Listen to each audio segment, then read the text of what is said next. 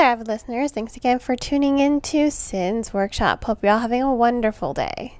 So today we're going to be talking about Blood Like Magic. It is a young adult debut. It is an urban fantasy, and I have to say it really was an incredible read. The story follows Voya. She is a witch. She comes from a family of witches. She's just received her calling, which is basically, a mark in her womanhood that says the ancestors have deemed her, worthy of receiving magic.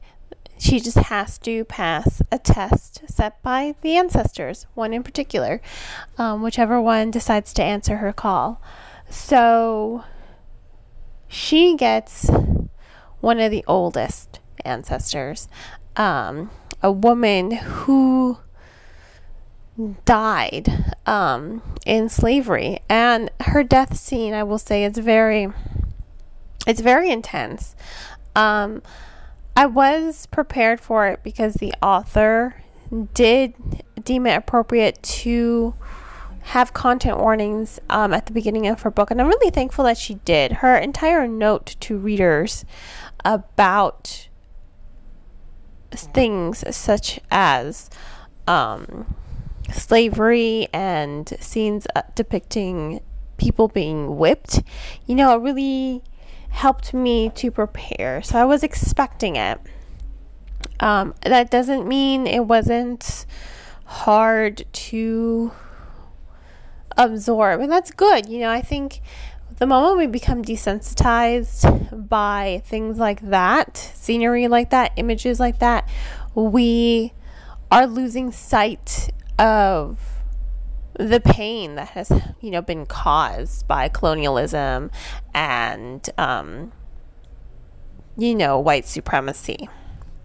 And I say this as a light-skinned Mexican who no one ever thinks I'm Mexican until I say, yeah, I'm Mexican. I say it proudly.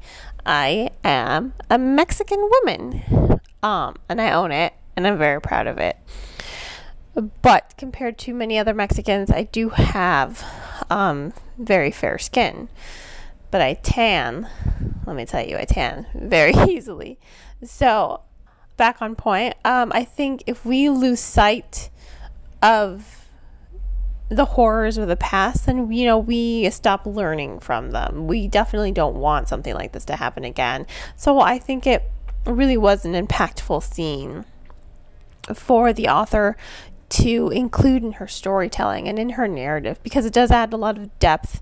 It does add a lot to the story. It's not just there for shock value. It does have a point to the actual storytelling, because Voya is always caught between decisions. Her family's always kind of putting her down for this. They always say, oh, you can't make a decision to save your life. And her ancestors' inability as well to just make a decision ultimately did cost someone her life, and it did haunt her, even after death. But she took it as a learning lesson. And I don't think Voya's indecisiveness, makes her any less of a character. I think there are a lot of times where we're kind of stuck in the middle, and it's like, well, why can't I have both? Why can't I have the apple and the orange? That's just, a very lame example. But I don't think it makes you any less of a person. And I really think that Voya kind of struggling with this ultimate, she has to make this decision. She has to either destroy her first love or sacrifice her family's magic, which would ultimately lead to the death of her younger half-sister that she loves her dearly. And she doesn't want to do that. She doesn't want to destroy someone. So there's a lot of gray area. There's a lot of discussion on ethics and morality. And I really found that to be very interesting as far as the story goes. I like this idea of morality being, what's moral? Oh, is it okay to sacrifice someone else to save another person? Is that okay? To do that, decisions like that are of course never going to be easy. They are going to haunt people, and think it's good that they haunt people, like they haunt Voya. This isn't just an easy thing for her. She has to first find someone to fall in love with, and then destroy him. And the more she gets to know him, the harder it becomes to just be like, yeah, you're just a task that I have to do. It's sad, it's sad and it's terrible. And it's just, she's constantly grappling with her family's, pressure. Like, you need to get this done, girl. And it's just like, you value your magic so much.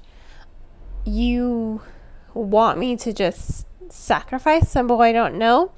And it's not until later that she discovers, it's not about the power. It's about her younger sister's life, because she almost died, and the only way to save her was by tying her to the family's magic.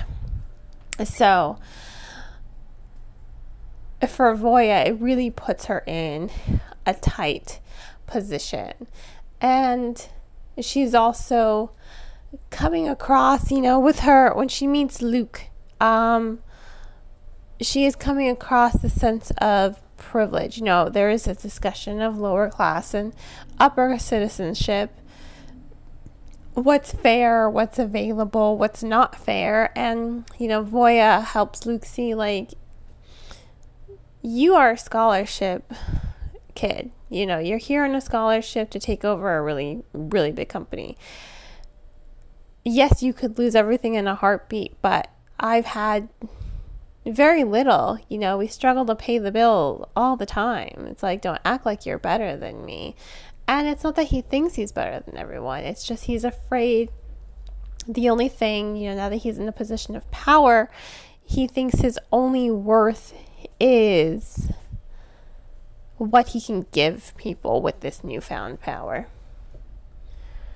So you really do come to feel for the characters, ultimately. I think the characterization is really well done. The characterization is very strong, especially when you're seeing Voya continuously grapple with the decisions she has to make. What's acceptable, what isn't acceptable. And I also love that there is a lot of diversity in this novel. Luke is Hispanic. Voya is African American. You have transgender characters as well. There is a whole range of diversity in this novel, and I think it's really incredible because it's real life. I don't think that we think that. We go into a room and we see people of many skin tones, and we don't really think much about it. We see people dressed in various ways to showcase their sexuality, their gender, if they're not, people wear things to express themselves. And nowadays we go into a room, we don't really think much about it. However, I read a lot. Surprise, surprise. And in a lot of literature, you don't really see a very extensive cast of characters. You don't really see the diversity. It's like, yeah, you've got maybe one or two of another character, another race in the novel, but nothing as extensive as what was done here. And I think that that's really incredible. You have, yes, the main cast of characters are African American, but there's still other races strongly represented in the novel. Point in case would be Luke, some of her friends, some of her cousins. I think it's really great to see such an expansive cast of characters drive the story forward, because it does add to the realism. It does add to the depth. It does add to some of the unfairness that people go through in their day-to-day lives that I think we, people who are privileged don't really think about. We don't really think, we're not always self-aware. I'm always trying to be more self-aware, and I hope my kids as well become more self-aware. And I think we're in a society where we are more woke. We are more self-aware of the privileges that are out there. But it's a work in progress, and I think that this novel really does highlight some of the injustices that still go on today. There's a lot, we see it every day on the news. We see people use race and skin color and religion to fuel their hatred. And I think, wow, we've come so far in 2,000 years as a civilization, but we haven't really, So I think the fact that the author, because this book does take place, in the future, a little bit. It's not present day. It is more futuristic. And it is an urban fantasy. But no one knows magic really exists. You've got the witches. They like to just keep to their own. They keep their magic secret so that people don't exploit them. Because again, there is some allusions and some symmetry to slavery. They are a black family.